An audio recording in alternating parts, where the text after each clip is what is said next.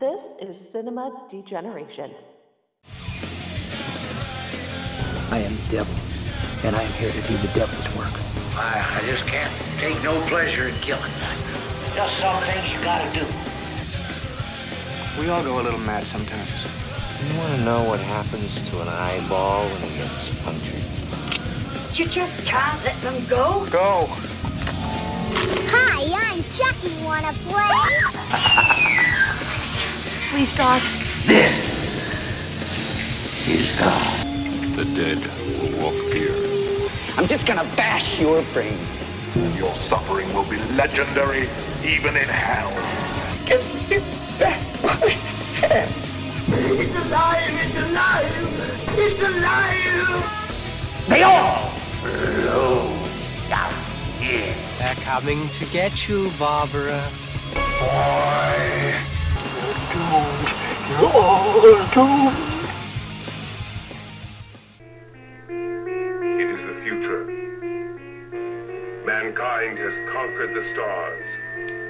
He moves out to the endless interstellar reaches of the universe. An advanced exploration corps, a new breed of pioneer, must seek out unstable planets and destroy them. Drive sequence begun. Hit it, pin back.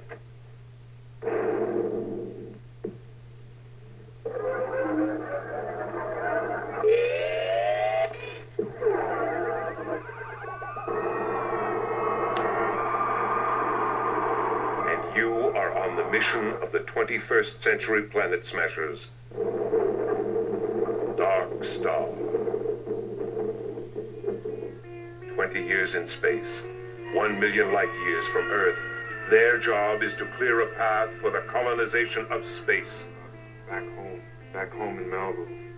I used to surf a lot, Talby. I used to be a great surfer. Travel in an infinite universe with mind-melting excitement from beyond the stars.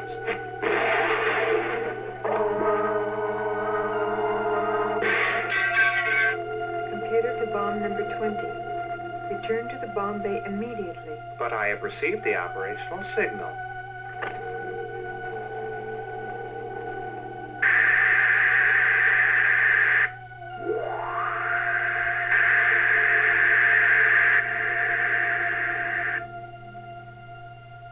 Hello, Bob? Are you with me? I wish I had more time. Why don't you have more time? Because I must detonate.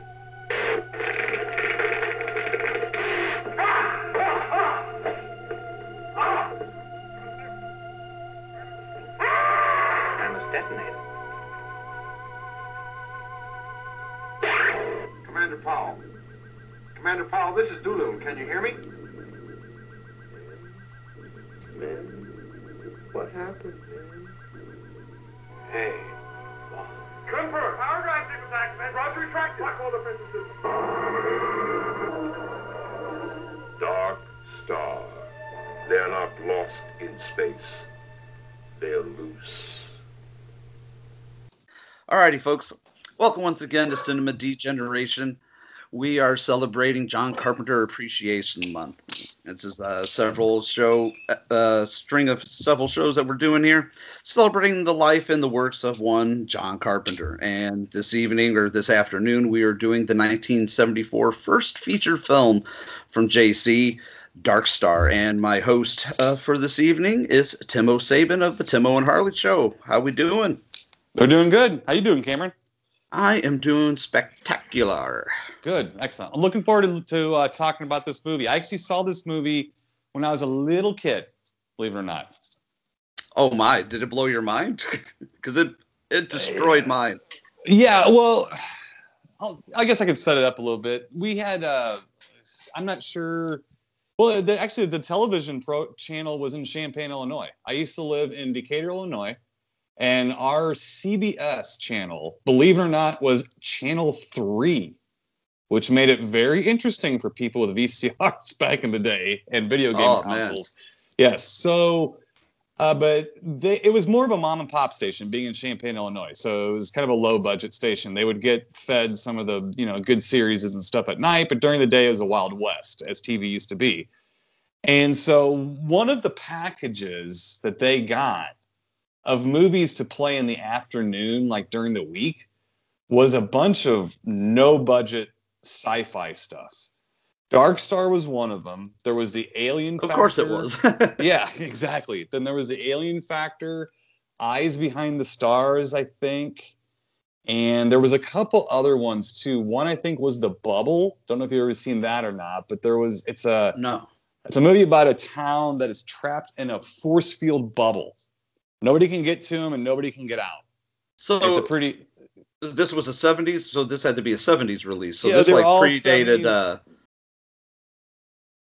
predated Under the Dome by like 30 years. Yes, or 40 years. Oh, yes, geez. Yes, nice. Correct. So there were all these, and they were all, 16 millimeter, blown up to 35, grainy. A lot of people wearing flannel, a lot of beards and long hair.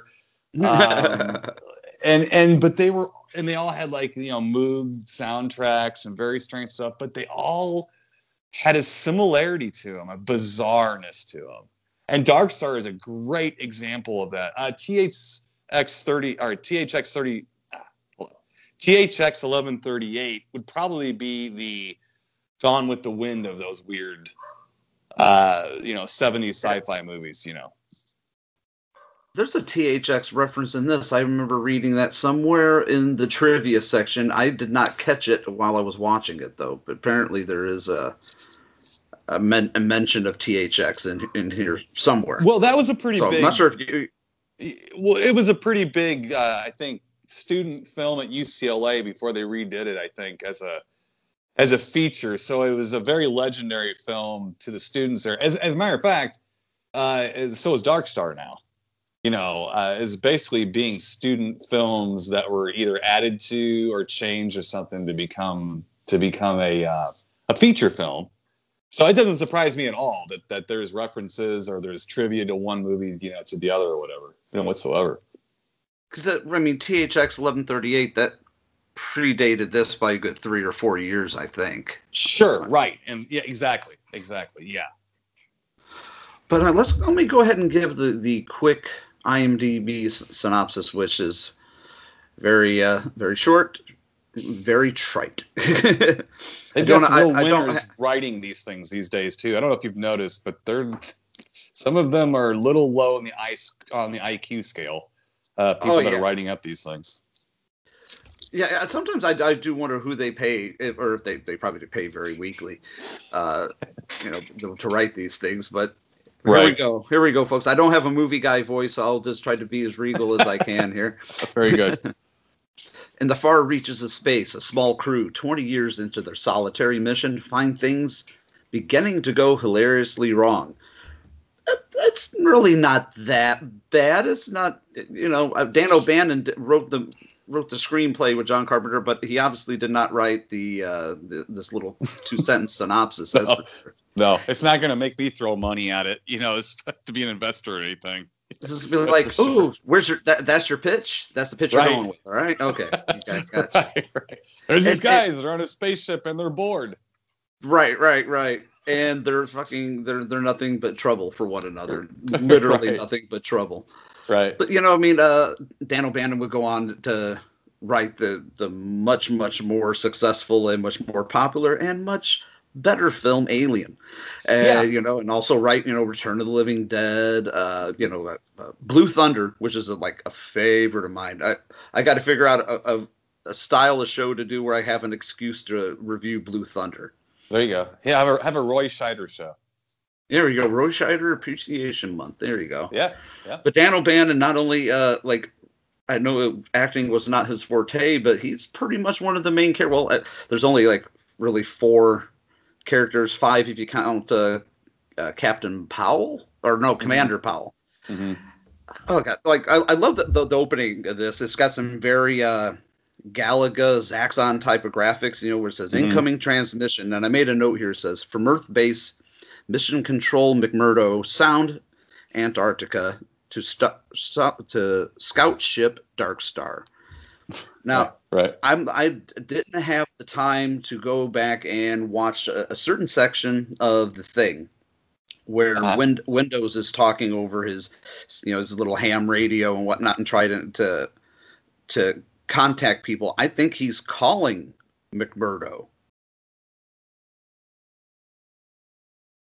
Oh, is he?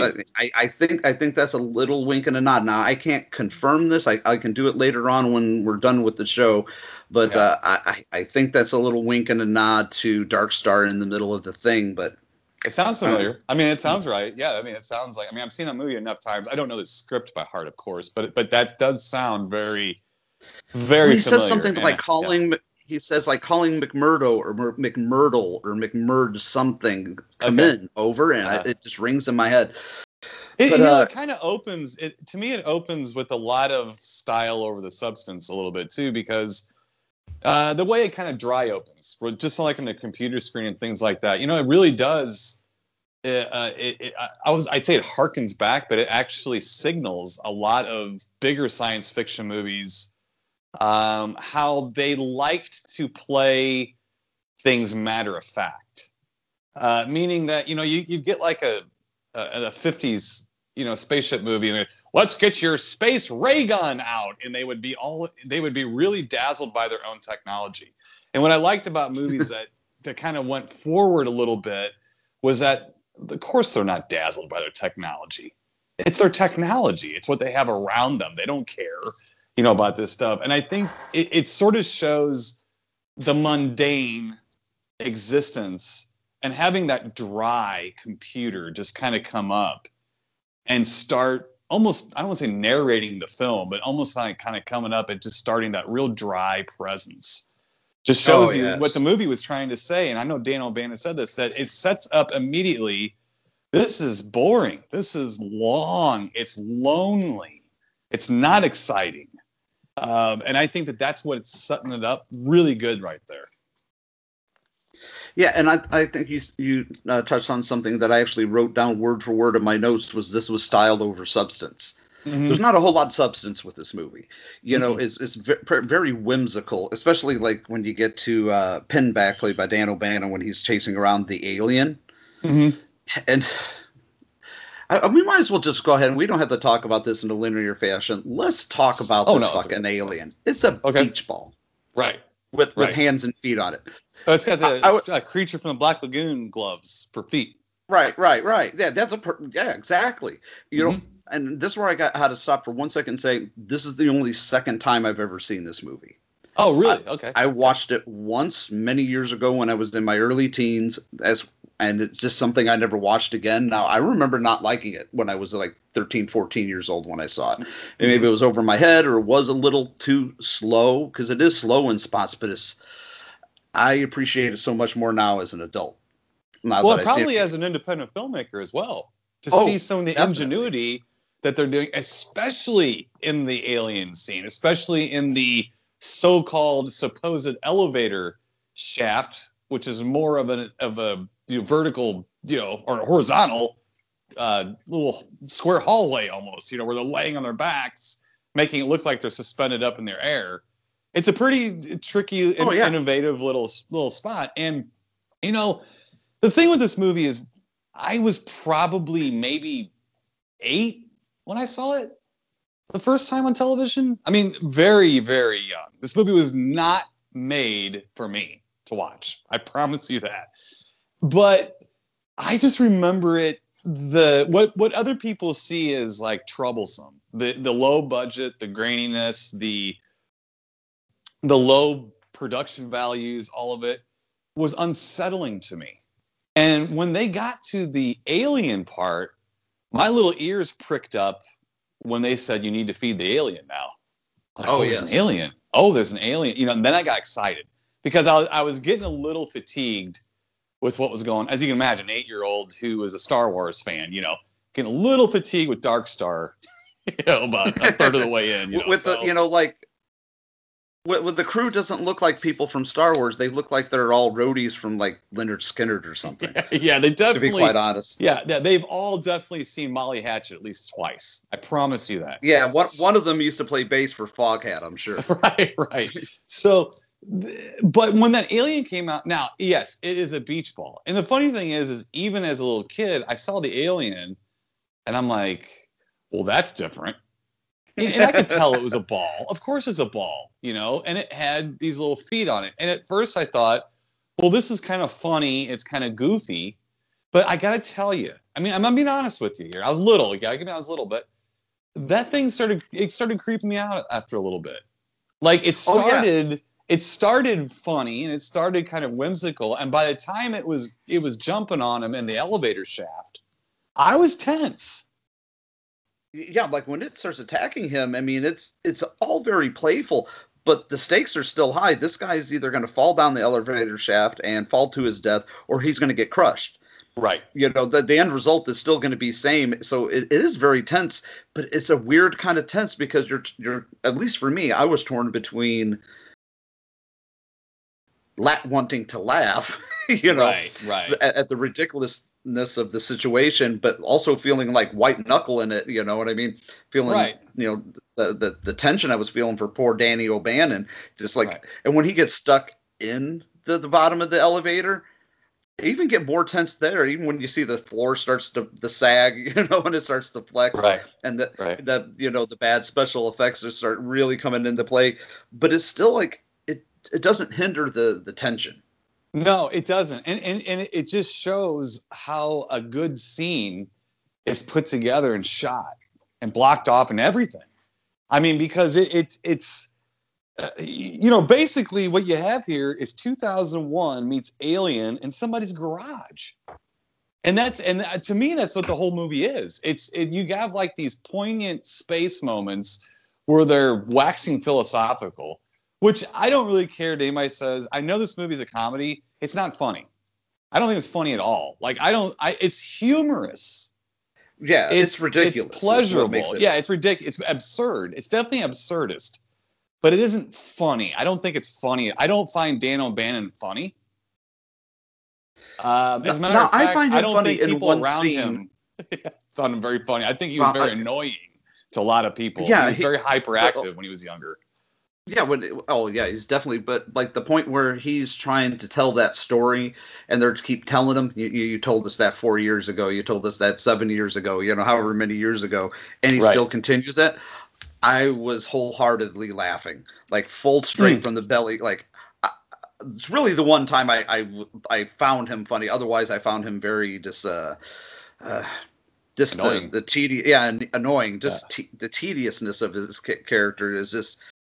You know, I felt the tension, you know, from his fellow actors or at least the fellow characters. I'm like, I had to be stuck up there for what they say they were up there for 20 years. Yeah, which is a little odd. Yeah, too, because I wonder how old they were when they left. Yeah, it says that there was a line in which I kind of questioned the science of it, that they had been up there for 20 years, but they only aged for 3. Like I had made a question. Speed can do that. That's like almost like traveling through time. And when you reach the speed of light, you can actually age slower. And you know, the people who are on the space shuttle, even when you're on an airplane, you're actually aging a little slower than people that are on the ground.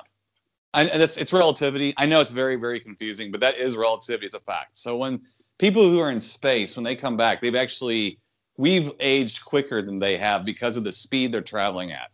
And I know that's really odd, but it's true. So there is a little bit of like science to what they're saying when it comes to that. But, you know, I think I might have heard it said before, too. This is Dark Star. Don't worry too much about the science. You know, it really wasn't created to educate anyone like on physics or cosmology or anything like that, you know. But they taught you how to use muffin tins and ice cube trays and turn them into space junk. Yeah. Well, you know, and I think that that's pretty cool because, you know, of course they did that in Star Wars. And of course, even Mystery Science Theater, when you look at their sets, they just took a bunch of crap they had laying around and just glued it all on the walls and painted over it. And it looks busy enough to where your eye can't really detect what it is. It looks like circuitry and things because to the untrained eye, lights and LED lights, you know, around it, it'll mask it. Right, because to the untrained eye, like junk looks like circuitry. It doesn't make a lot of sense to people if they don't know what a circuit board, how it works.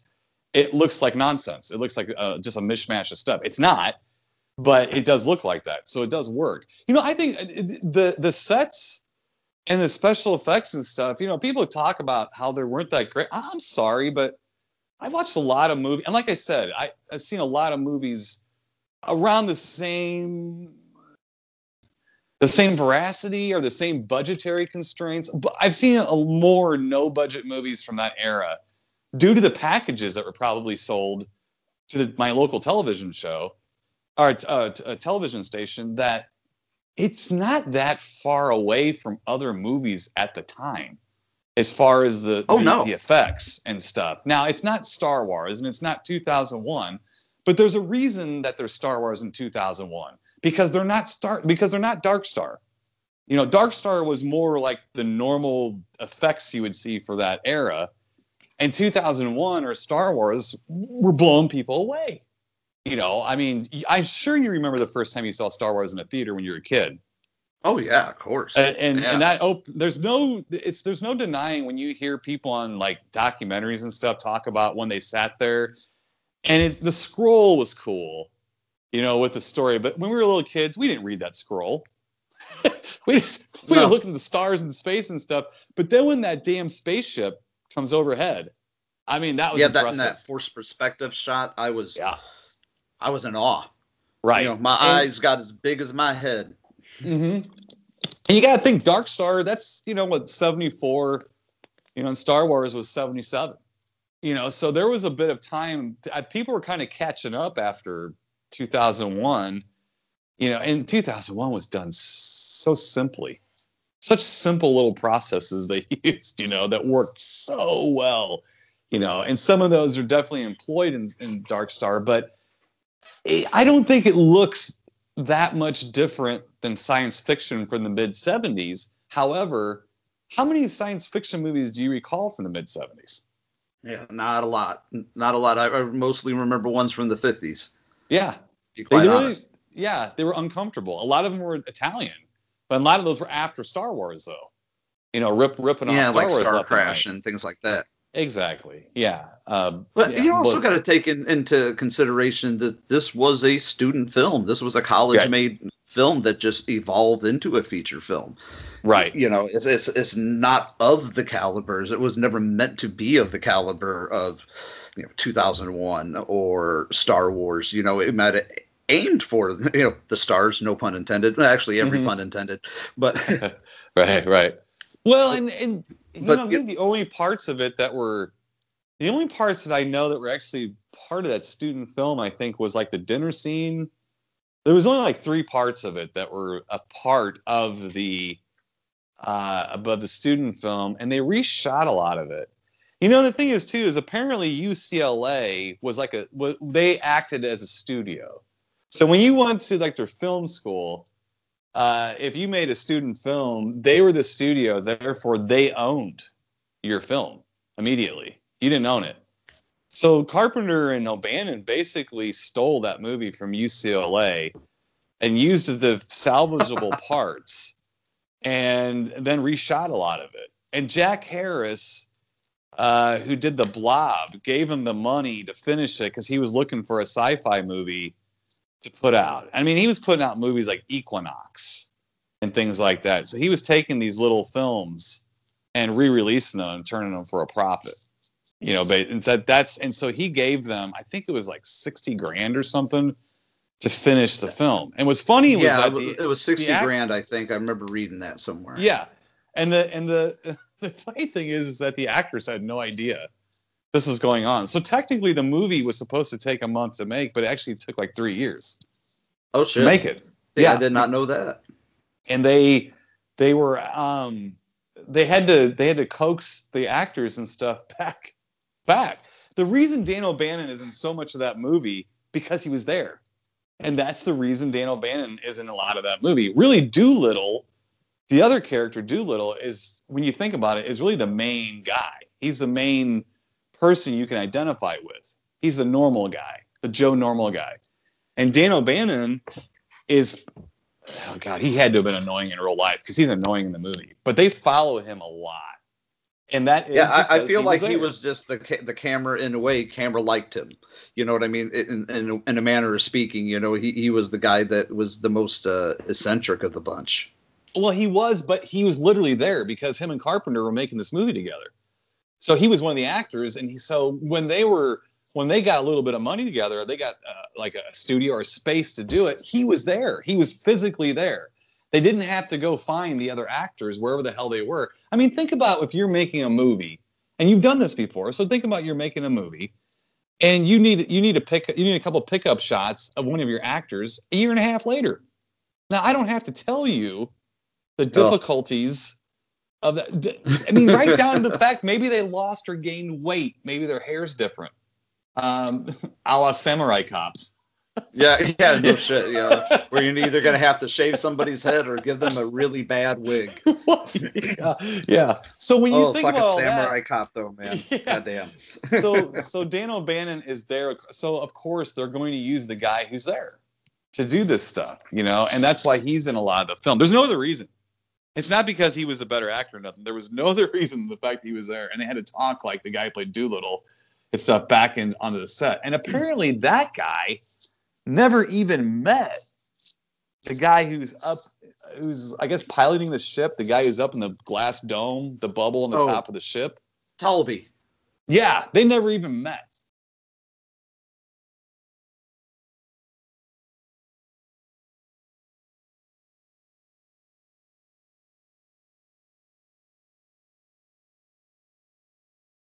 Oh, so they were never on set at the same time? No. He was talking to. He said he was talking to like an end table. Oh shit, that's so weird. But I've done that. I've shot sides of conversations that were shot in different states, let alone where the actors, the same actors weren't there. So it shouldn't surprise me so much. Right. Well, he was. I mean, he was an actor of convenience. I mean, when you think about it, I mean, really, because they had no money. I mean, when you're making a movie like this, and again, I'm telling you, I'm preaching to the choir here. I know that when you get the time and you get the opportunity, you shoot the movie, and so therefore, and a lot of that stuff. Remember too, Jack Harris, the guy who ultimately put this out, who gave them the money to finish it. He hated it. He watched the the original. That, they didn't get along. They didn't get along. Him and Harrison Carpenter didn't get along very well at all. And I read in more than one place that's why there's a scene in the movie that actually where this computer screen flashes "fuck you, Harris" during the movie. It does do that, but apparently that was Dan O'Bannon. That John Carpenter had difficulties with them like you would normally have with the producers giving you money. But I think Carpenter was much more professional about it, looking forward to his future. And O'Bannon, I think, was throwing more fits a little bit, and so O'Bannon was not taking it in stride so much. Exactly. And the interesting thing too is that so then you start getting into the fact that you have two very strong-willed people here, Carpenter and Dan O'Bannon, who they're also pulling at each other, and there's a lot of strong personalities going here. But getting back to what Harris did not like the movie, he wanted a science fiction film. He liked the idea of it, but he said that, when the film opens, you basically have these guys sitting around bored, and then they go to sleep and they start snoring. And then you have the onboard computers start saying, it is now time to wake up, time for shower. And you hear a shower effect, and they're still sleeping. And now they have to brush their teeth. They're still sleeping. And then finally they get to the point where it is now time for breakfast. Oh, and then they get up to telling them when they're going to eat, what they're going to eat, if it's going to be chicken again. Right. But the joke was they were going to sleep. They weren't going to shower or nothing. But boy, when it was time to eat, they were up. They were ready to fill their bellies and stuff. It's like, see, now I don't find that very clever. The Three Stooges were pulling that crap back in the 30s. You know what I mean? So I don't really, there's a lot of things in this. No, it's not. And so Jack Harris said, you can't open a movie of people snoring. I mean, the audience is just not going to get that. So apparently Jack Harris and Carpenter, it wasn't a perfect relationship, but I get the sense that actually Carpenter learned a lot from Jack Harris. And because he had a better temperament about it. And now look, Carpenter is not the most jovial, friendly, accessible guy. Anybody in the horror world knows No. that. He's not. I mean, he made my favorite movie, and he's walked right in front of me before. I had no ambition to stop him and shake his hand. Just didn't. I mean, he's made some of my absolute favorite movies, but I'll buy his movies. I don't need to buy him a cup of coffee. You know, so it is what it is. Well, you But just, I'm know, and that's also called reading the room and knowing who you're dealing with. You know, Sure. if you know somebody is not the most accessible person, then don't, approach them maybe with such, energy. Well, yeah, absolutely. But I think Harris and Carpenter were playing politics with each other, and O'Bannon, he didn't know how to do that as well, and stuff. So, and then you have O'Bannon and Carpenter. I think that's going to cause tension between them two, because Carpenter is going to be sitting there going, I think we ought to listen to this guy. He's handing us $60,000. I mean, he's handing us $60,000. We need to get this movie out so that we can get our, with the Screen Actors Guild. There's a lot of different things when you get a movie put out theatrically that are a benefit, even if the movie's crap. You get your director's card, whatever you get. You have put out a legitimate movie. Well, yeah, you get to be part of a union. You might get some health coverage and whatnot. And, absolutely. Everything is a stepping stone to the next project. Right. I'm a firm believer in that. No matter how big or how small, it's the stepping stone to the next thing. Whether it's the next big thing or not, remains to be seen. But let's face it. I mean, he followed this up with Assault on Precinct 13 and then Halloween. He learned a lot. He advanced leagues and leagues as a filmmaker between this and Assault on Precinct 13, let alone between Precinct 13 and Halloween. Right. And I always look at like the people behind those movies too, like Mustafa Akkad and these other people like Jack Harris, who are these old shifty money guys in Hollywood. You know what I mean? Like the James H. Nicholson type guys, the old ballyhoo guys. And I think they took a guy like Carpenter, and I think they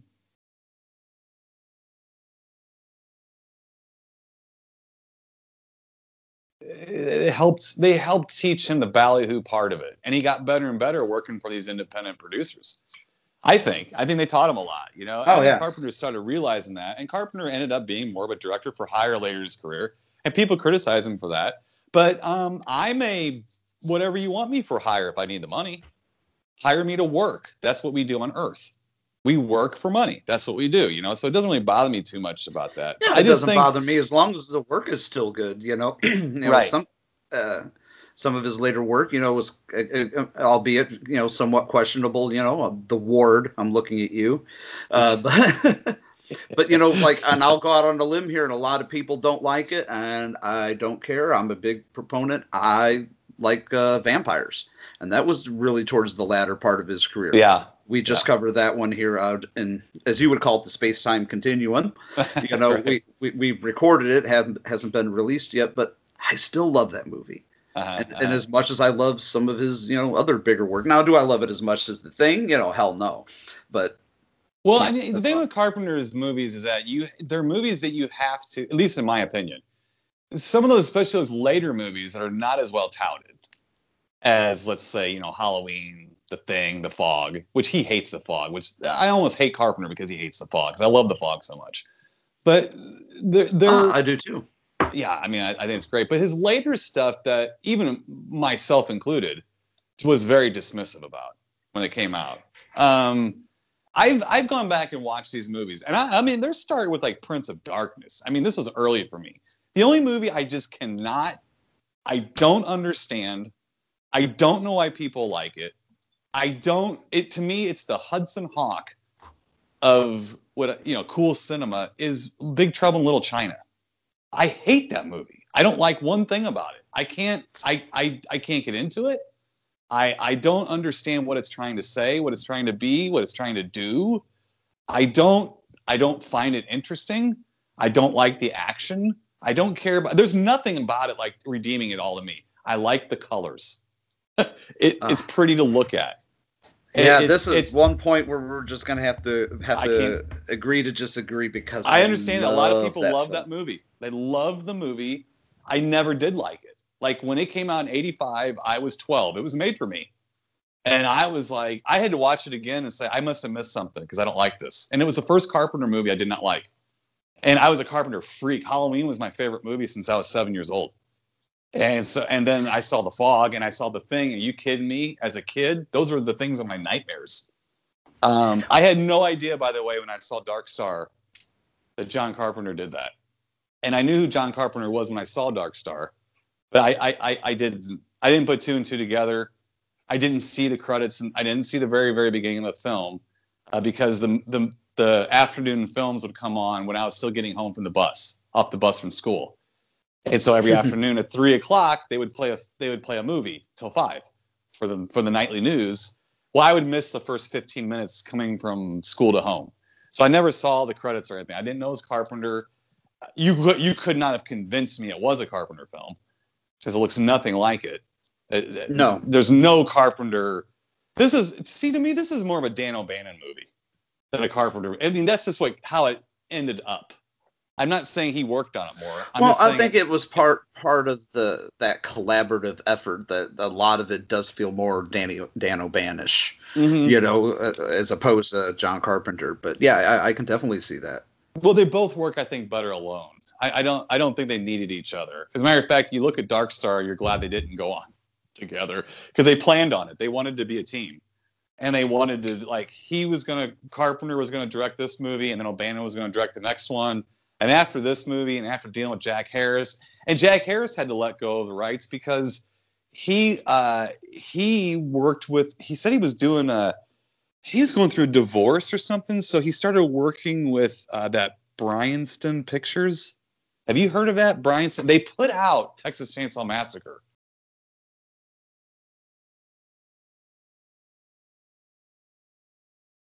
It doesn't ring a bell, but I believe you, but it doesn't ring a bell to me at all. Well, they were the Mafia company that put out some horror movies that we love. Oh, okay. And they were up front for the Mafia. I do remember the stories of yeah. Yes, so they were up front for the Mafia, so that kind of went south too. But this thing, Carpenter has said... You mean to tell me that things don't last long in the Mafia world? Well, so actually, a movie we were talking about off air here, Mausoleum, was also produced by the Mafia. Yes, it was. I did not know that until I listened to your show. Yes, so that's the one thing I appreciate whenever I listen to your show. I'm guaranteed to at least, even if it's a movie I know like front to back, I always end up learning something new. Well, I appreciate that. Well, and we something else we were talking about off there too. There's always something to learn, and you'll find it everywhere, anywhere. The neatest things I've learned about movies were from people who know nothing about movies.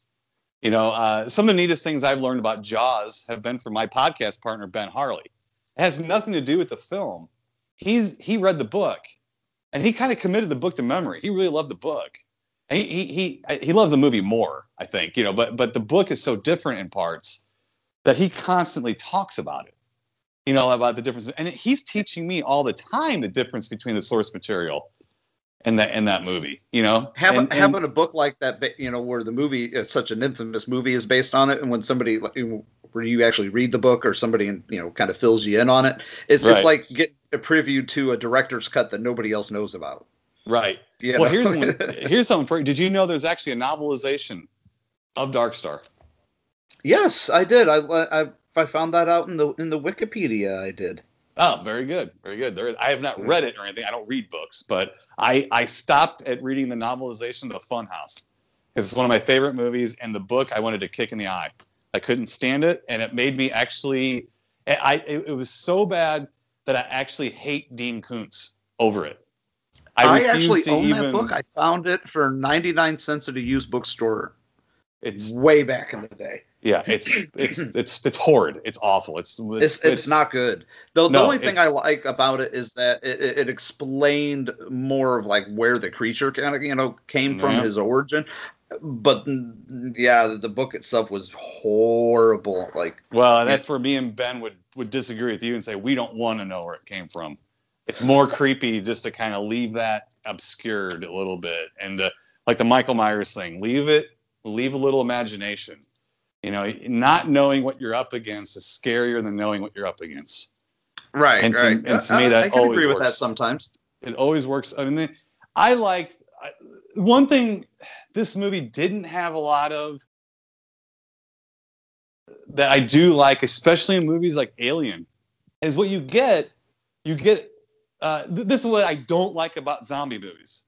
So I'll compare them and contrast them. And Dark Star kind of like is a part of this because it doesn't have something it needs. I think is that people, and I've said this before on our show and probably on this show, even though when I've been on before, I can't stand it when people tell me that they're horror fans and they liked a certain horror film because it was about the people. I just look at them like, what? You know, that's like saying that's like saying you like NASCAR because it's about the seats. Like, Right. what? Like, no, I like How horror do you movies. go see a horror movie if you don't like either the villain or the monster? Well, right. It's like, and I always use the same example. If I want to see a movie about the people, I've got Kramer versus Kramer on Blu-ray. I can put it in anytime I want to watch human drama. What I like, and people always say about zombie movies, I'm like, yeah, somebody made a crappy drama, and they got it made by throwing some zombies outside, beating on windows. That's what happened, and that's what I can't stand. Now, the difference is with a movie like zombie Alien. Movies are my favorite. Now, zombie movies, I gotta say one thing, it's my favorite subgenre of films, but it is the one that I'm continuously let down by more than anything. Like, it's my favorite subgenre, probably that and Giallos, you know. But I'm is equally let down by those films more than anything. They're easily they're easy. A lot of them do that. That's for both those. But the thing is that I'll bring up a movie that was a zombie movie that you may or may not have liked, but bear with me on it because to me it is like Alien. I thought World War Z was good. I don't like new movies even. And I really thought World War Z was good. And if anyone wants to ask me why, it's because it was not about the people. The whole movie was Brad Pitt going from one place to another, picking up information as to what the fuck is going on.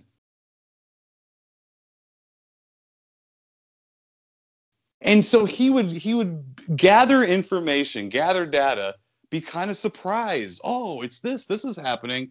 Well, and then zombies would attack, and then you have like 5 minutes of action, and he'd hop back on his jet or his plane, and he'd fly to the next place or go to the next place, and he'd land and be calm, and he'd meet new people, and then he'd gather more data. And you would learn more things about these creatures. What were they doing? Why were they there and stuff? Oh, this is great. To me, that's intriguing. Alien, the movie is, what is that? The movie isn't about Sigourney Weaver, her childhood.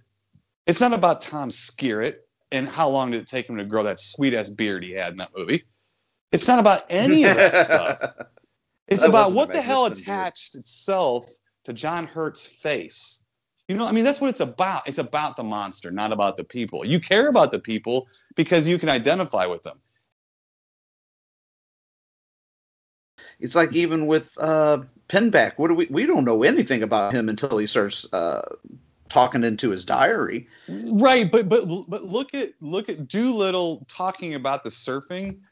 It's integral. I mean, if you look at the very last scene, it comes back up again. There's a reason for it. There's a reason for it. And with Pinback, you know these people are the two guys, like I guess blonde, like Dan O'Bannon and the other blonde guy or whatever. They're a little more loose cannons. So you have to understand that it's not going to be Dan O'Bannon's character is going to go out and try to reason with the bomb in Dark Star. It's going to be Doolittle because the whole movie he waxes philosophical, which bores the hell out of me. But at least it makes sense. When he goes and he questions the bomb and he kind of hits it with all those existential questions. Right. You're not confused as to why is this character doing that. You accept it. Well, it's like we don't know exactly, a whole lot about their job other than they're taking out. I mean, just face it, the whole idea behind this movie is a crew that's out and about bombing out planets that are in the in the way of destroying unstable planets. Destroying unstable planets and dropping bombs. That's their Star Trek 5-year mission. And they're bored with it. They get to drop bombs and blow up in uninhabitable, defunct planets, and they're bored with it. Right. They're just like kind of reading comics, like you said, burping and farting and snoring and whatnot, and it's kind of like, watching the guys from Wayne's World, like manning a mission like that. Right. And right. I love the intro. Now, I'm not a big fan of the song itself. It's not something I would listen to on loop. But when that song Benson, Arizona comes on, right. You know exactly, Benson, Arizona. Right. You know what you're in for with this movie. Yeah. It's like, okay, this is not, even if it gets dark, no pun intended again.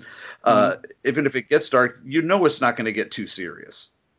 Right. Well, it's like it's like when Pinback gets trapped in the elevator shaft. We should be just like on edge. I mean, like, white knuckling it the whole time, which, you kind of are, but you're also like kind of giggling because this is like, it's Dan O'Bannon, Right. Just... Well, I think the scene with the alien and the elevator shafts are the best realized scenes, and they're the most successful thing. It's the most successful collaboration points between Carpenter and O'Bannon. Besides the very, very end, I think that those are, because you don't have to know the story of Dark Star at all to watch from the moment the computer says it's time to feed the alien to the time the alien is gone. You don't need to see. That's a little mini movie in itself.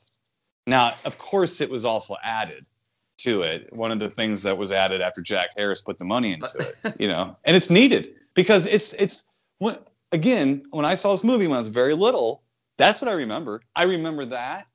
And then I remember the very end with the guy surfing on the piece of spaceship.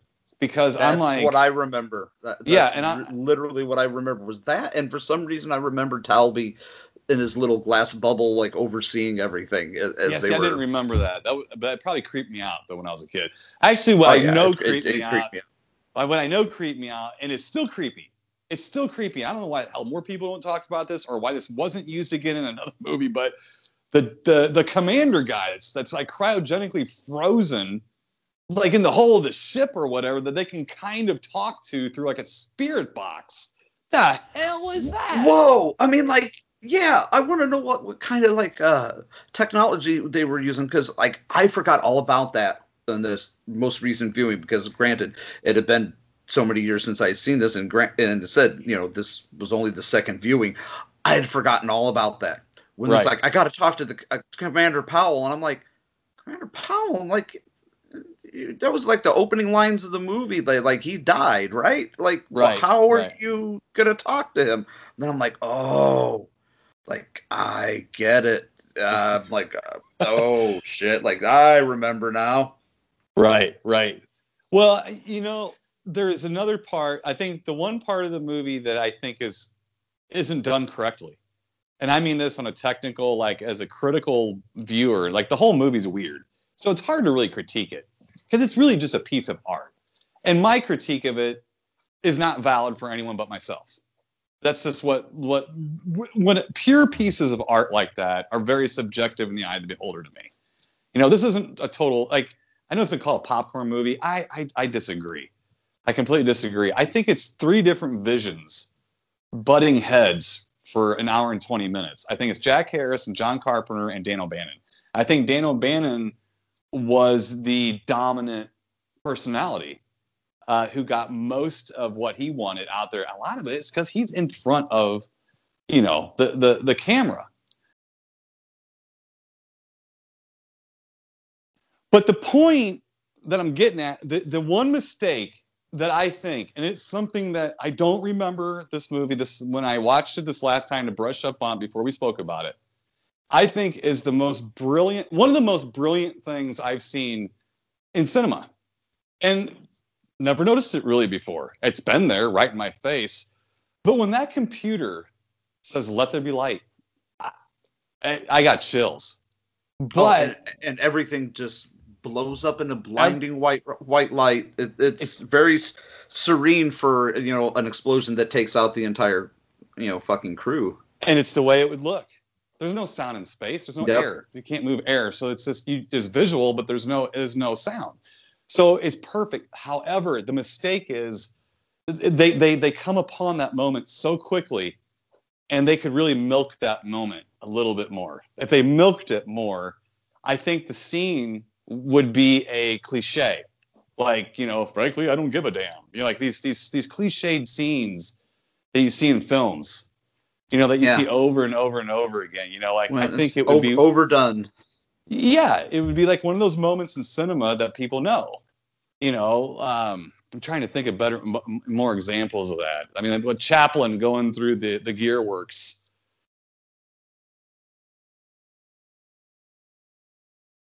Yeah, I'm not too much up on Chaplin. I know Chaplin City Lights, I think it's called. Anyway, it doesn't matter. But it would be more poignant. It would be much more poignant. It would be much more well known because it's a great idea and it's a really brilliant line. It's biblical, and it almost feels like it'd be a one-liner in like a super action movie about like like mega action Christ, like let there be light and like some Arnold would say before he blows up the alien or whatever. Let there be light. Yeah. Yes, exactly. Yeah, and I think that for the mistake state, the serene state that it is that the computer is when it's just let there be light, like yes, and then the impact of how massive this explosion is, but how low key it is at the same time. It's weird how low key it is, but it took my breath away. Right. Well, I see that as they should have built that up harder and then allowed it to be serene. So you build it up to the point where you think you're going to get this huge, loud event, but you build it up to this crescendo of this serene, beautiful event. But I don't think that build-up was good enough. I think for that line, it's almost so quick, said so quickly that you can miss it. And I don't think it should be like that. I think it should be more highlighted. And so, if I'm making any sense at all. Yeah, because it just feels like it comes out of nowhere, and it felt like it needed a little more build-up. Correct. Yes. Yeah. And they did foreshadow it a little bit, but I just felt like it was a little clumsily handled. But we're talking about kids here making their first movie. Yeah, I mean, that's the thing we got to, I think we probably have to remind people that are listening, or people that have seen this movie, or even if they haven't seen this movie, it's not the director of Halloween, because Halloween hadn't happened yet. Right. This is his first film. This is not the guy who directed Escape from New York or The Thing, at least at this point. There wasn't even a twinkle in his eye. He had yet to create these things. Everybody's got to start. Everybody's got to start somewhere. Right. Right. And I only wish my first film was this goddamn good. Well, I wish I had known as much. Well, you couldn't even swing a cat on this set without hitting some award-winning future filmmaker or writer or effects guy or something like that. I mean, these people are a who's who. I mean, you're talking Tommy Wallace on set, Nick Castle, who played the Shape, who a lot of people don't realize went on to have a brilliant directing career, like a lot of family films and things like that. Nick Castle is playing the alien, so he's not only the Shape, right, but he's the alien. Terrence Winkless. This actually, I wrote this down for my podcast because we recently had reviewed a movie called The Nest, the 80s movie. With the Nest, and Terrence Winkless directed it, and I was a little lazy that week. I didn't do a lot of studying, and I just didn't. I knew that name. I'm like, I know the name Terrence Winkless. I have no idea why. And then I'm watching this movie and I see the name Terrence Winkless. I'm like, okay, well, Terrence Winkless wrote The Howling. That's something I should know. And he was involved in this. Now these were people who were all, I don't know what their official title was, but we both know on this set, everybody was pitching in and doing everything. If you don't think Dan O'Bannon directed some of this and Carpenter directed some of it, I mean, of course they did. This was a collaboration of people trying to get something done, and they got it done. And probably the most impressive thing about this movie is that it was completed and released and turned a profit. Well, a name I got to throw out there too, one that you might have overlooked, is J. Stein Kaplan. He only did several movies. He produced Assault on Precinct 13 as well, but he did one that was one of my favorites of the early 80s, was Final Terror. I love Final Terror, which I have not watched. Oh, the movie with Adrian Zmed in it, and Daryl Hannah and all that? Huh. Okay. Yeah, I did not know that. There was a connection there. My issue with that movie was that because Joey Pants is in that movie. Joey Pantoliano. I love Joey Pants. He lends this credibility with just by being on camera. He don't even have to be doing nothing. He can just be like the wallpaper in the background, and he raises the credibility of a movie. Right. He's great. No, he is great. My thing with that movie was always it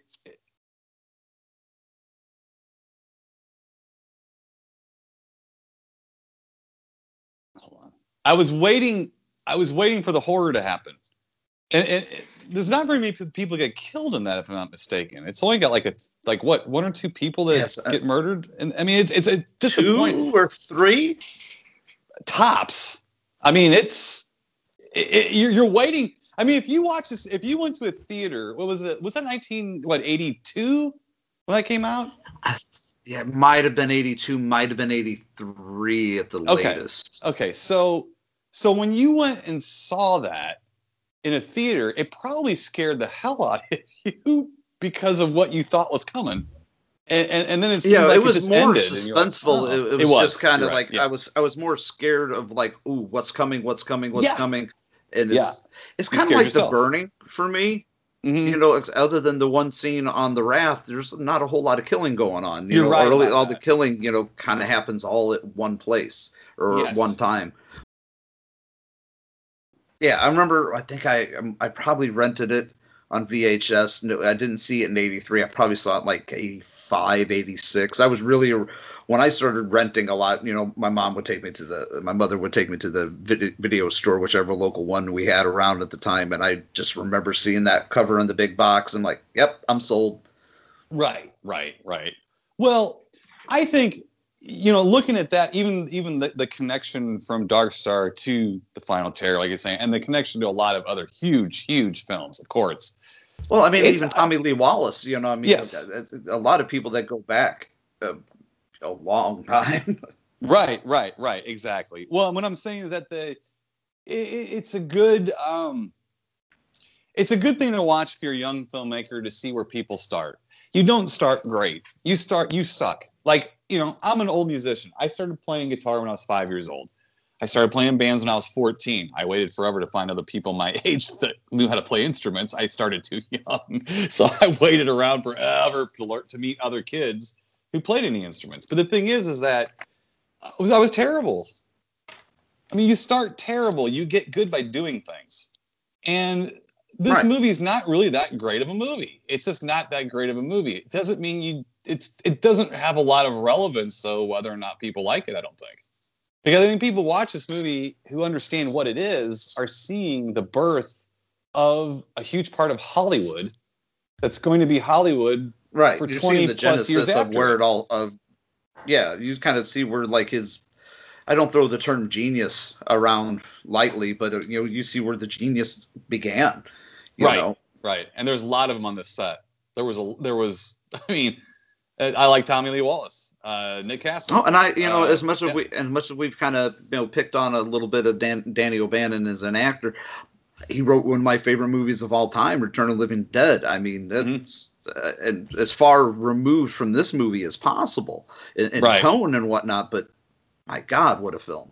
Well, an Alien. I mean, yeah, and Alien. Alien is just Alien to me is like it's beyond a movie. I mean, to me, it's almost untouchable. It's a perfect piece of cinema. I can watch Alien today, and I do watch it at least once a year. Oh, same. I don't look for the mistakes in it. I mean, there is none. It's a perfect film. I mean, I don't have words for it. I mean, it's just insane. And the thing is that the legend is that Dan O'Bannon, of course, him and Carpenter went to a screening of this movie. Not a screening. They just went. It was playing in a theater, and they wanted to go see what the audience reaction was and stuff like that. And they said they went to the theater manager, and they introduced themselves and said who they were, and that they wanted to get the audience's reaction. Well, the theater owner said, "What audience?" Which is not what you want to hear. And they said there was about 5 people in the theater who looked about as comatose as you could be. And they were very disappointed. Well, it's the movie is too much of an inside joke. It's not funny to the public at large. It's only funny to the people who were in on the joke while they were there filming it. And Dan O'Bannon apparently said, well, all right, fine. If I can't make people laugh, I'll scare the hell out of them. And he said that Alien is a scary version of Dark Star. Oh, And yeah, totally. and it is what it is. But I think Dark Star to me is much more influenced by 2001 than I think it cares to admit. To me, it's a satire. It's not a parody, but it's a satire. No. I don't find satire very funny. Not very often. It depends on the source material, but yeah, I would definitely see it as a satire versus it being a parody. Right. Because there's even a part that kind of harkens to, the Aliens sequel that I feel like it must have been something Danny O'Bannon. I keep calling him Danny. I should just say Dan, give him the respect he deserves. Right. But I feel like I'm on a first name basis with you, sir. Yeah, hey, right. Danny. But the finger fillet. Okay. Yeah. Like as soon as I saw that, so many things I'd forgotten about this film, having not seen it for how many years. I picked up on that, and like, because I pick up on things as a writer. Sure, and, absolutely. Because I'm first and foremost a writer, Sure. And I picked that up, and I'm like, that's just a trope. That's an O'Bannon trope. Like, you just know it. That was the part that was O'Bannon's influence. Well, that actor improvised that whole scene, and he did that all on his own. Nobody knew he was going to do, and he actually cut himself and played it off. He played it off, and they hit cut, and he started cursing his head off and he cut the hell out of himself doing it. But you also are correct, though, that it was an homage to that in Aliens. So in Aliens, when Bishop does that with Bill Paxton, it is an homage to Dark Star. You are correct about that. I'm correct on a technicality, right? When I was watching this movie last night to refresh myself before we talk today,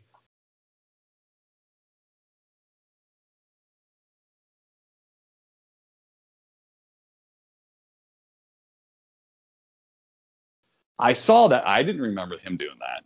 I don't watch this movie a lot. It's not a kind of movie you just like, hey, Angie, let's get drunk and watch Dark Star and have a ball. It's not exactly what I call Saturday night. So I don't watch it very often. It's not a date night movie. Oh no.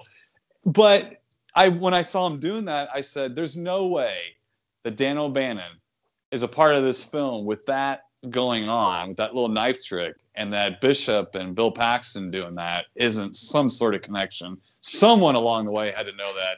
So I did look that up because I figured that had to have been something. But it was an homage to it. But I also discovered that, no, it was not written in at all. That was that actor who actually did that and was And riffing. Of course, what's he do? He cuts himself. What's that? And of course, he fucking cuts himself. Oh, right, exactly. Yeah, he does. I mean, it's real. But yeah, that was an interesting scene. It was good. I was to say there are nuggets of for being just a student film. There are nuggets of brilliance here. I love the fact that they try to reason with the bomb, that they send Doolittle out there to take this bomb that's become, like, I guess you would say, sentient, and like self-aware and everything, and to reason with it and give it the whole I think therefore I am kind of speech. And I think it works, and it does work, but not for very long, Right. I mean, it does work on a technicality, but when he just decides, let there be light, and he blows anyway. So I mean, it's just like any person is unpredictable. This bomb what was it? It was just bomb number 20, wasn't it? Or yes, bomb it was number bomb 19. number 20. I don't know where the other 19 were, or where they fit them. Yeah, they didn't get did not get self-destructed on ship.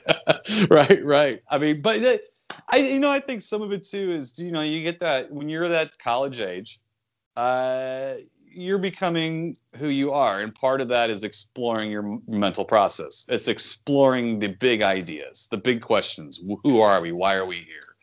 You get deep. We call our listeners on our show lovingly and jokingly the deep thinkers. And of course, it's a little bit of an irony because there's not a lot of deep thinking going on in my podcast. I promise you that. But don't sell yourself short. There's more deep thinking going on than you probably give yourself credit for. Well, at least me and Harley would tell you in our personal experience, and this is where we are similar. We have much outgrown that. We've outgrown that a long time ago. The world is what it is, and but you go through that phase to discover those things. It's not like they're not valid. It's just once you figure them out, you allow the college kids to figure them out when they become college kids, and you've moved on in life. And that's why older people don't get any younger people's music and stuff. That's just the way the world works.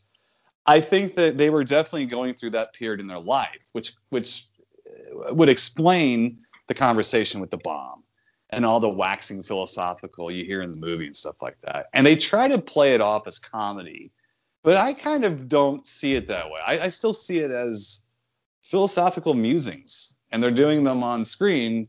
And I think that a lot of student films and art films, that is what they do. They're expressing themselves. They're pieces of art, more so than pure entertainment.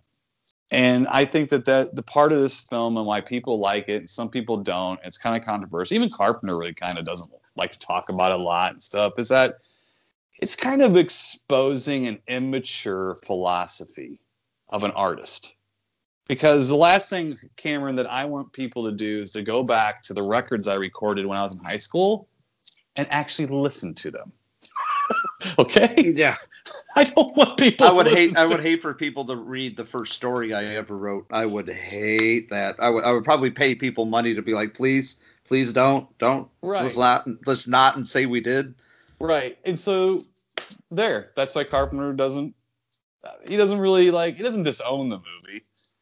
He just ignores it and is dismissive, and that's why to him he's kind of embarrassed about it. There's a lot. I'm sure it's hard for him to watch that movie and go, "Oh God, I could have done that so much better." Right, Dan O'Bannon, why did you push me to do it that way? Oh God, and stuff. And why did I get all coked out of my mind on day 3? And why didn't I on day 4? Yeah. So if I would have just saved it and maybe rationed it for 2 days. Right. And at the end of the day, and this is what's really funny too, is at the end of the day, I was in the middle of an argument between Ben Harley, my podcast partner, Joel Robinson, the artist extraordinaire, and Danny Hicks, my buddy from Evil Dead 2.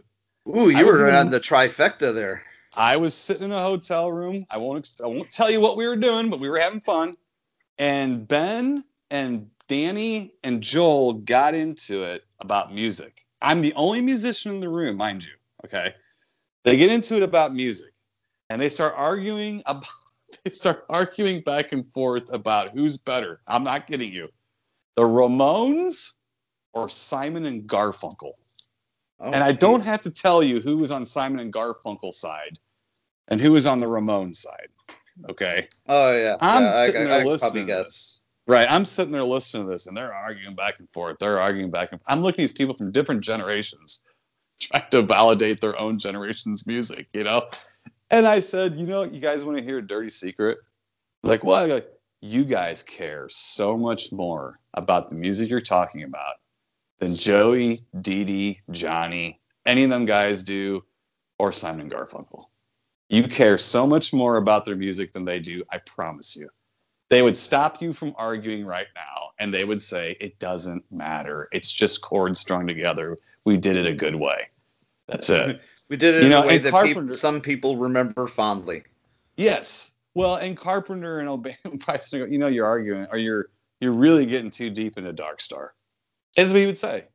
He would say, it's, you can not like it. It doesn't matter. It's just something we did. We were lucky to get the thing past the finish line. They would probably question why, 40 some odd years later that a couple guys like ourselves are spending an hour or two getting, all poetic, and getting deep dive discussion like on a movie like this. They're probably like, you didn't just smoke a joint or drink a beer and just watch this with your brain turned off. Then you totally are overthinking it. Right. But right. But again, that's why we're here, is to overthink it. Right. Well, and for me, it's a piece of my childhood. You know, like something that you saw when you were a kid, some horror movie that scared you, that stuck with you. And no matter how bad or good it is. Because you know there's some movies you caught on TV that were no budget horror films that only you like. And you even you will watch them today and you'll say, yeah, it's awful. But when I was 6 years old, I couldn't sleep for a week after watching it. Well, Dark Star wasn't scary like that to me, but I will tell you, I never forgot it. It was intriguing to me. It was bizarre. And for a little mind full of mush that age, it affected me. I never forgot it. And it exposed me to something other than Star Wars. Yeah, it was a different space odyssey, that was different than well, that was the tagline for it too. There was the Spaced Out Odyssey, I think it was the tagline for it. Yeah. But it was not more of the same. It was different, and I feel like I did a disservice to it over the years by not revisiting it, because I'm always a big proponent, and people have heard me say this a million times, always give a movie a second try. Always give it. And I just never did. Right. I don't know why. It was this, there's certain movies that I just, haven't, revisited. Now I'm starting to rethink on, my thinking on some of that, and revisiting some other ones that I may have seen when I was younger, and maybe turned off to. Well, I asked you, how has it changed then? How has it changed since? So when you said you saw it for the first time when you were, how old were you? You said when you saw it the first time? 13. Or when was it? 13, maybe 14. And so it probably would have been, I'm going to say probably around 88, 89, maybe. Okay, so now that you're an adult, how is it? And so you've changed. You've gotten past that philosophical college age where you can smoke a joint and get all deep, man, and have those I'm done with them conversations, man. If I get too deep, I might drown and die. I ain't going there anymore. I'm having fun. But we've all been there. So since then, you've grown up. How has it changed for you? I mean, how's the film, since you didn't like it, how has it changed? Well, when I saw it originally, I just remember feeling like I didn't get it. I'm trying to remember the frame of mind I was in, in 88. Well, that's big too for a movie like this. Definitely. I just didn't get it. So it was just one of those, I dismissed it.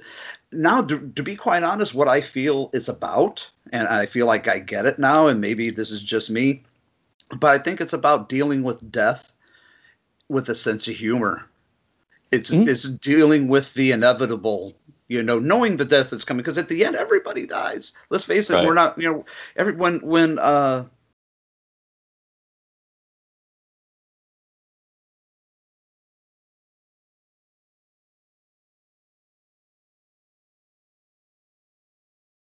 Doolittle, yeah. Fuck, I couldn't think of it. Sorry, there, I had brain fart. When Doolittle rides the piece of the ship that's just blown up and is riding past him, and what's his name? Was it Talby? Is flying off into infinity, carried off by the meteor shower, and he rides down as a surfboard into the planet, into certain doom, but he's fun. It's like to me, it's like accepting death for what it is with a sense of humor and just not giving a shit, not worrying about the inevitable outcome. Now, and maybe I'm breathing way too much into it, but that's what I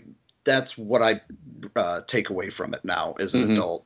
And I love that ending. I love that ending the same way that it began, with that Benson, Arizona song playing as he's surfing down into the planet and turning into, crispy critters.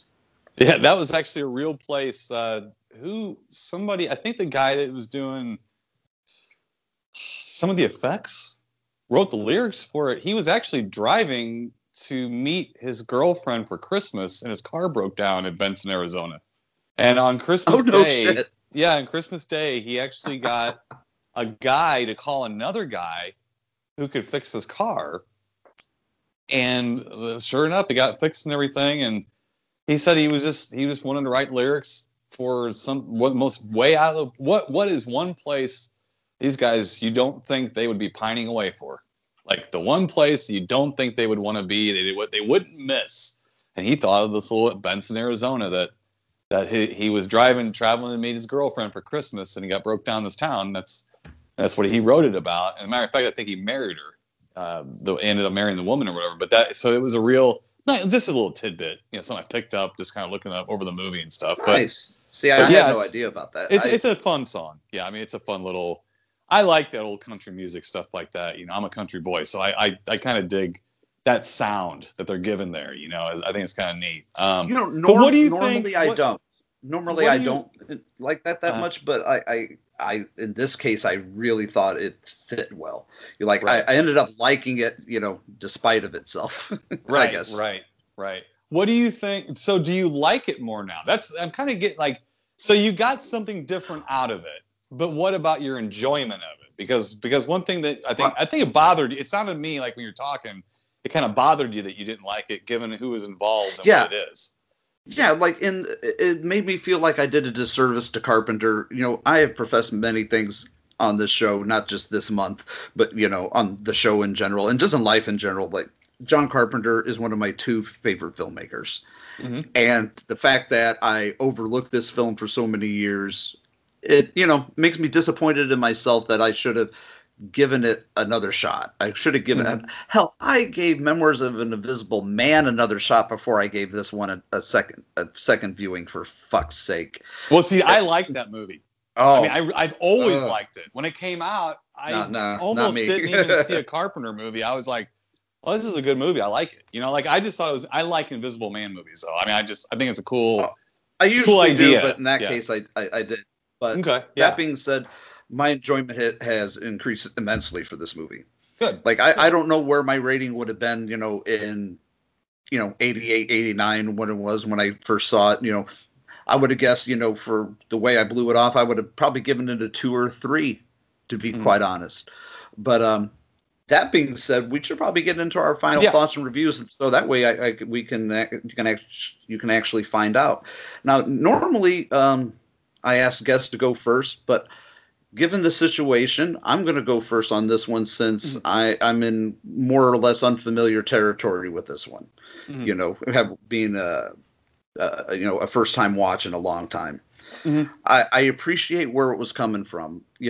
I appreciate the beginnings, the origins of the genius of Dan O'Bannon and John Carpenter. I think it's this movie.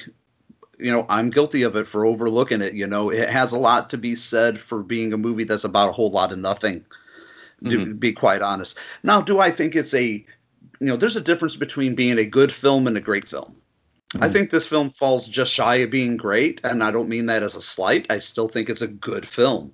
But, that being said, I'm giving it about a 6.5. Which I still feel, anything above a 5 or above, I can recommend. I always have the cutoff point. If it's a 4.5 or lower, unless you're a completist, as we are, with certain kind of films and certain things, I wouldn't recommend it. But I have to recommend it if anybody professes to be a fan of Carpenter's and all they can talk about is The Thing, like me. All I talk about is The Thing, Big Trouble Little China, They Live, Prince of Darkness, Halloween, and amongst others. I could go on and list his whole filmography, but that we don't have time for that. But yeah, I give it a 6.5. I was really happy, and I have to say thank you, Timo, for picking this one out. I'm glad you did. At first, I was just like, wow, Dark Star. I haven't seen that, in 30 years, give or take.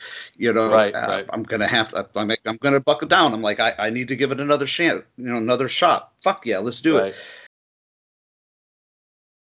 Right. And I was kind of excited at first, and then I was just like, I don't remember liking it.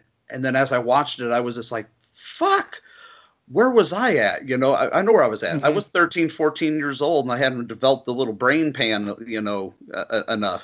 But yeah, so I do want to thank you for that, and I'll let you, give your rating and review as well. So I'll stop rambling.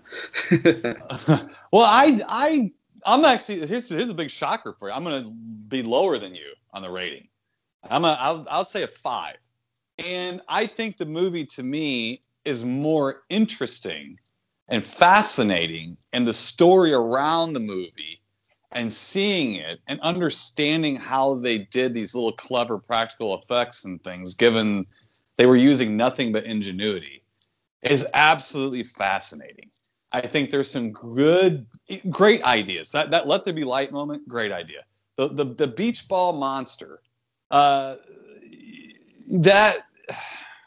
one tears people. I mean, that really right there, that whole part is what separates people who like this movie who don't. Some people just cannot handle the fact there's a beach ball feet in the movie. And you know who was? I think it was George Lucas. Dan O'Bannon was working on Star Wars, doing some production stuff. And Lucas said, "You did Dark Star." George Lucas says, "Yeah." He goes, Why did you use a beach ball for the aliens? Like, couldn't you find like some? He even said, couldn't you find like some fake vomit to like put on the side of it or something just to gross it up a little bit? I mean, it's a beach ball. And apparently Dan O'Bannon replied to him. He's like, "Well, I don't know, George. You should have come over while you were making THX 1138 across campus and suggested it to us, and I probably would have done that." And O'Bannon said ever since then, he's pretty sure George Lucas just didn't like him. I don't think he appreciated the comment. Yeah, at least he. Yeah, right. But I think it's appreciate the cut of his jib. Right. It's very interesting. I don't necessarily think it's a good movie, though. I think it's good to me. I think when I was, it pulls a lot of feelings of nostalgia from my young childhood, which the older we get, the more we appreciate those feelings. You know, that we get when we remember how we felt at that age and stuff. It does pull those things out of me. But as an actual film and people that are going to sit down and say, "Hey, let's watch a movie tonight," I don't think Dark Star would ever be one that I would suggest to people. You know, to me, it's a curiosity, given everybody involved and given the fact they got it done and released. That to me was huge because to this day, it's what the big folly of filmmakers and artists is they claim to be a filmmaker or an artist or something or a musician, but they never put anything out.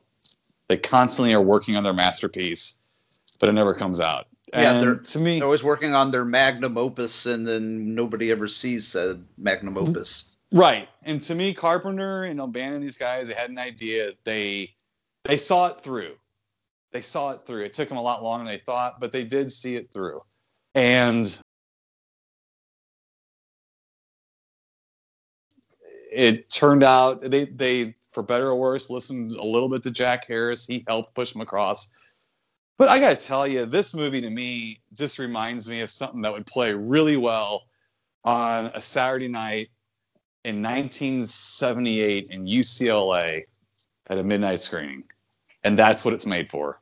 And to be frank with you, those movies are not made for me very much. I've seen a lot of them. I went through the phase where I was into them and I got them, but not today, not me in 2020, not the 47-year-old version of Timo. You know, that's not who's going to really appreciate it. That being said, though, the nostalgia, the ingenuity, the cleverness is still on display, but they can't hide the weaknesses of it, and it's a little arrogant in spots. It's a little self-important. You know, it's a little self. You know, as much as I love the Let There Be Light moment, it's a little self-important for a goofy movie like that. And here's the main thing, and the reason I'm only going to give it a 5.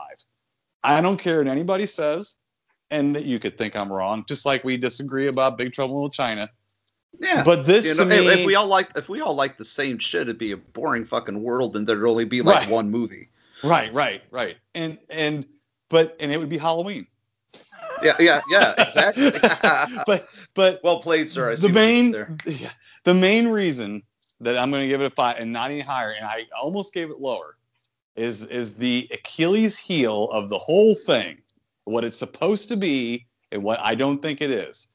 I think it's about as funny as a lampshade. It's not funny to me at all.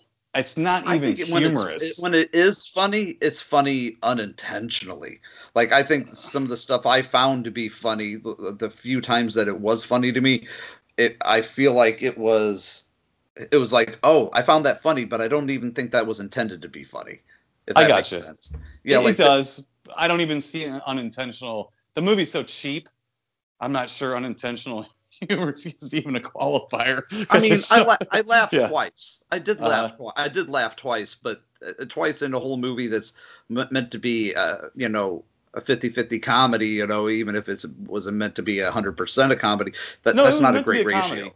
It was made to be. I mean, Dan Yeah. O'Bannon tried to tell people years later, he goes, the reason the movie failed is because no one knew it was supposed to be a comedy. It's supposed to be a comedy. If people would have known it was a comedy, it would have done well. And this is the reason I'm going to give it a 5. I'm fighting against give it lower because I respectfully disagree with Dan O'Bannon. It's not funny. It would have failed as a comedy just as much as it's failed as a science fiction film because it's not funny and there's not enough science, real science in it, you know, for it to hold up in that way as well. For me, again, it's a super interesting piece of art that some very talented filmmakers put together in order to put their foot in the door, to go on and do their careers as time goes on. As time went on after that. But to me, it's nothing more. And anything else to it is simply personal to me from seeing it as a kid and lumping it in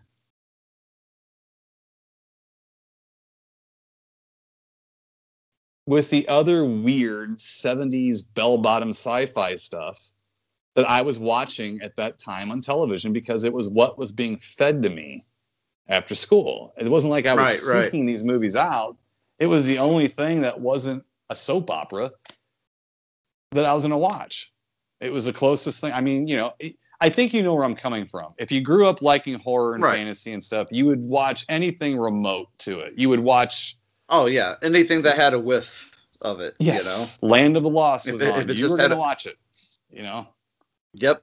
It's just like kind of like, you know, when I would turn on the Creature Feature, you know, late at night, it didn't matter what monster movie was playing. It was a monster movie. It didn't matter if it was one I had seen or hadn't seen or never heard of or heard of it. It didn't matter one lick. Something was on. And it was just like I was going to tune in. I think if anything, I have to recommend, I do recommend this movie. And I think the reason why I'm coming in higher on it is just being Carpenter is like one of my 2 favorite filmmakers. Again, you know, I've said that like so many times tonight. But, you know, I think everybody who's a fan of anybody, if you're a fan of an actor or an artist, a musician, a filmmaker, you behoove it to yourself to not just check out their greatest hits, but, you know, you need to check out some of their misses. And, you also need to check out their first work. You know, if you are even claim to be an admirer of somebody, I think you are doing a disservice to yourself if you don't check out their first work. So, because nobody, including the fans, should ever forget where they came from. Right. And that's about the bottom line I got for you. Yeah, I don't disagree with that at all. I think that I would rebut by saying I agree with you wholeheartedly. I think my rating is more for a general person. You know, it's more for someone who might not be like a big movie buff or something who just wanted to see a decent movie. I would throw them The Thing or Halloween. Even the Elvis movie that Carpenter made, you know, back in the 70s, but not this one. This one to me is it stands out to me because it was weird, but the beach ball monster and the surfing at the end were so bizarre that they stood out from the other weird shit that was coming out that I was watching right then and there. So it stands out in that reason. In my adult life, the people involved who made that weirdness give it even more of a curiosity value, you know, too. And watching it's an oddity. It is an oddity, yeah. And I enjoyed watching it. Don't get me wrong. I enjoyed watching it, but I wouldn't necessarily assume anyone else would enjoy it. So my rating kind of is like partially for me, but partially like, yeah, but is it really a good movie? Or is it good they got it done? And there's pieces of it, like you kind of said too, that are really good. So I don't disagree with what you're saying. I'm just trying to also kind of more explain mine as well. And actually, anyone listening to this probably would have thought you would have given this a lower rating at the end and me a higher rating. But I'm also a Carpenter freak, and Halloween's my favorite movie. And I don't even see a resemblance between the two, you know? So it's like, no. Oh, none whatsoever. None whatsoever. I mean, Halloween, really, if I had to pick a couple, Halloween and probably The Thing are my two favorites. If I find it very hard to narrow it down, but they bear no resemblance to this film. I couldn't argue. I could not argue with The Thing and Halloween. I'll throw The Fog and Escape from New York as that same time period of brilliance from Carpenter. Right. But I couldn't argue. Definitely. Yeah, I couldn't argue with those two if you picked them out. So yeah, absolutely. So two Carpenter fans are sitting here basically trying to critique his very, very first attempt to make a feature film. But I think we're covering the bases, and I think we're both giving it a fair representation of what it is. I think. Yeah. I don't think either one of us are treating it unfairly. I mean, if you came in even lower, I probably could agree with you because it's not a for everyone kind of film. It definitely, it wasn't for me for 30 years. Sure. You know, I had to wait 30 years to, to appreciate it. Right. Well, I've been waiting for 40 years to laugh at it, so. So it ain't getting higher than 5 for me, so because of that. There you go. Well. Mm-hmm. Well, this has been fun, man. And again, I really do want to thank you for just, being the catalyst for, picking this movie. Since, when I presented the idea of doing, you were the first person I talked to about doing John Carpenter Appreciation Month. And I was like, oh, he picked a weird one. I'm like, and the ones that everybody's picking, everybody's been picking are not the ones I would have predicted certain people to pick when I went to them like, hey, here's what we're doing. We're doing Carpenter Month. And like the ones I always figured everybody was going to pick did not get picked. You don't have to tell me who it was because I don't want to do a spoiler for your show. And I don't really know how you frame it but did anybody pick Halloween? No. Someday in the future, when the memory of that show is done, you contact me and we'll do a show about Halloween because that's my favorite movie of all time. And as much as I love movies and as much as I know about movies and stuff, it's I think Blazing Saddles might be the other film that I know as much about as probably the people who were there, as opposed to Halloween. I know it sounds odd, but that's true because Blazing Saddles to me is probably one of the greatest. There's so many things that are perfect about that movie, including teaching people not to be assholes. That I just absolutely have a love affair with that film and Halloween, as well. Well, it teaches people to not be judgmental pricks.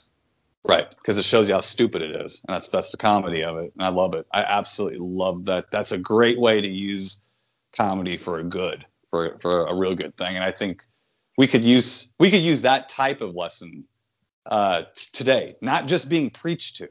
Sometimes people turn their nose up to that. Let them watch Blazing Saddles, and maybe that will change their minds, And I think that we're missing that, and so, but beyond that, I would love sometime. Talk about Halloween. It's just that, I honestly, I kind of figured somebody either would have picked Halloween or it's too obvious for Carpenter Month. So that's why I thought of Dark Star. Yeah, people picked all the oddball ones this time. It was just like, I had a special effects friend of mine that I would have bet money on. I would have bet my paycheck on, would have picked The Thing. He picked They Live. I was just like, okay. I'm like, all right, okay. I pick up what you're throwing down. Right. Yeah. Well, just the way it works out. But yeah, if something happens and I'm end up doing this podcast thing for hell, if I end up doing it for half as long as you have, I will probably definitely cover it again. Well, before you stop doing it, if you want to stop, then the last show you'll have to talk to me about Halloween because it'll probably be a 9-hour show, knowing as much as we can gab about stuff. But if you know as much as I know, it's a double header. Right. And I was going to say, if you know as much as I know, we could probably go on forever and ever, talking about that. So it's perfect cinema. I love it. Absolutely love it. Yes. Well, thank you, though. Yes, thanks. This was fun to talk about Dark Star. And it's one of those movies that I would call to Ben Harley a petri dish movie. He's in my petri dish and I'm feeding him the weird stuff to mess with his head. Right. I always call it the ones off the beaten track, Everybody thinks of, it was kind of like, for instance, I'll talk about this real quick before we go. When we did Romero Month back in December, I had a couple of friends of mine pick Season of the Witch, and that was probably one of the least talked about Romero films, and that was so much fun to cover. I have that on Blu-ray, actually. It's an interesting film. It's a very interesting film. Yeah. Very, very interesting. And like I had another friend, pick Monkey Shines, another, less off the beaten track kind of movie. And I like covering those as much as I like covering, the big films, obviously. Yeah. Did anybody cover Bruiser? No, we didn't. We didn't cover Bruiser. We didn't cover I'm just Bruiser. I hate that movie. I actually hate that movie. But it's interesting because I know it's got to be some kind of personal labor of love for Romero to have done that film, because I don't even think I understood it when I saw it. I didn't quite understand it either. I'm just curious. I'm curious whether anyone wanted to tackle that or not. I don't. So don't get me wrong. I'm not volunteering. I don't want to watch it again. I hated it. But I'm just saying I was just curious if anybody tackled it, because I'd be curious to hear. Tackled that one. I probably would have, like, to be honest, it's probably my least favorite Romero film, and I wanted to stay away from doing the least favorites because, they're no fun. It's all about we're trying to appreciate their work, not depreciate it. That's a good point. Yeah, that's a good point. Yeah, that's why I was willing to take a chance on this one. I'm like, I had a feeling that my feelings would change, or that I would at least come in higher than than what I did when I was younger. But yeah, right. It was an interesting one to revisit as an older man. Yeah, it was fun. I'm glad. And there's a lot of interesting things, a lot of history, a lot of interesting trivia involved with that film, whether you like it or not. So it's definitely worth the journey to watch for that. And speaking of journey, I want to thank you once again for taking this journey with me, down memory lane and then the Cinema Degeneration show. I always appreciate you taking time out of your busy schedule to do my silly little show. Oh, no problem. I appreciate it too. It's always a little liberating for me to be, I feel like a little bit more like the Ben Harley on this show, where it's the handsome Cameron Scott driving the car and just kind of picking my brain at stuff. But a lot of times that's sort of Harley's role in our show. So it's a lot of fun for me. It's actually, it's a bit of,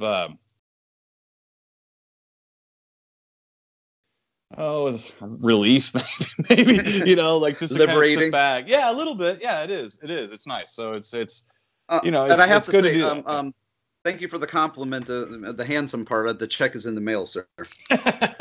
No problem. You got someone to Harley too, because he was telling me earlier you were handsome. So matter of fact, I got a few friends that were saying you're handsome. They're broke too. Let's see. Let me get a list of people that need money here. No, I'm messing with you. So no, I had fun, Cameron. Thanks a lot. I know Harley said hi. Yeah, thank you. And I'm continued success. I'm glad you're doing this. And podcasts, they're a labor of love. They're a lot of hard work, but they're fun. They're a good excuse to talk about some of this nonsense and make it sound maybe a little more important than it needs to be. But that's why we're here, right? Right on. That is why we're here. Mm-hmm. Well, I think we can call it an evening or an early afternoon. Sounds good. All right. Well, folks, you have been listening to Cinema Degeneration Network, and this has been John Carpenter's Appreciation Month, and we have been covering the 1974 one that started it all, the first feature film by John Carpenter, Dark Star. I have been your host, Cameron Scott, and this has been my good co-host and good friend, Tim O'Sabin. Thank you once again for joining us. Thanks, guys. Talbot, you really ought to eat with the rest of us. Spend too much time up here. I like it up here. Must get lonely being up here so much. I don't like going below since Commander Powell died. I feel too enclosed down there. Yeah, you should spend some more time below, though. I mean, you should see more of the rest of the ship. You see, I can watch things up here, Doolittle. I love to watch things. Just stare at the planets, meteors, gas clusters and asteroids. Yeah, but you'll have plenty of time for that later, though. I mean, think of it this way. We've been in space for 20 years now, right? And we've only aged 3 years. So there'll be plenty of time later on for staring around. Doolittle, if we're going into the Veil Nebula, we may actually find a strange and beautiful thing. The Phoenix asteroids. They should be passing through there about now. Phoenix asteroid? Never heard of them. They're a body of asteroids that circle the universe once every 12.3 trillion years. Phoenix asteroids. From what I've heard, Doolittle, they glow. Glow with all the colors of the rainbow. Nobody knows why.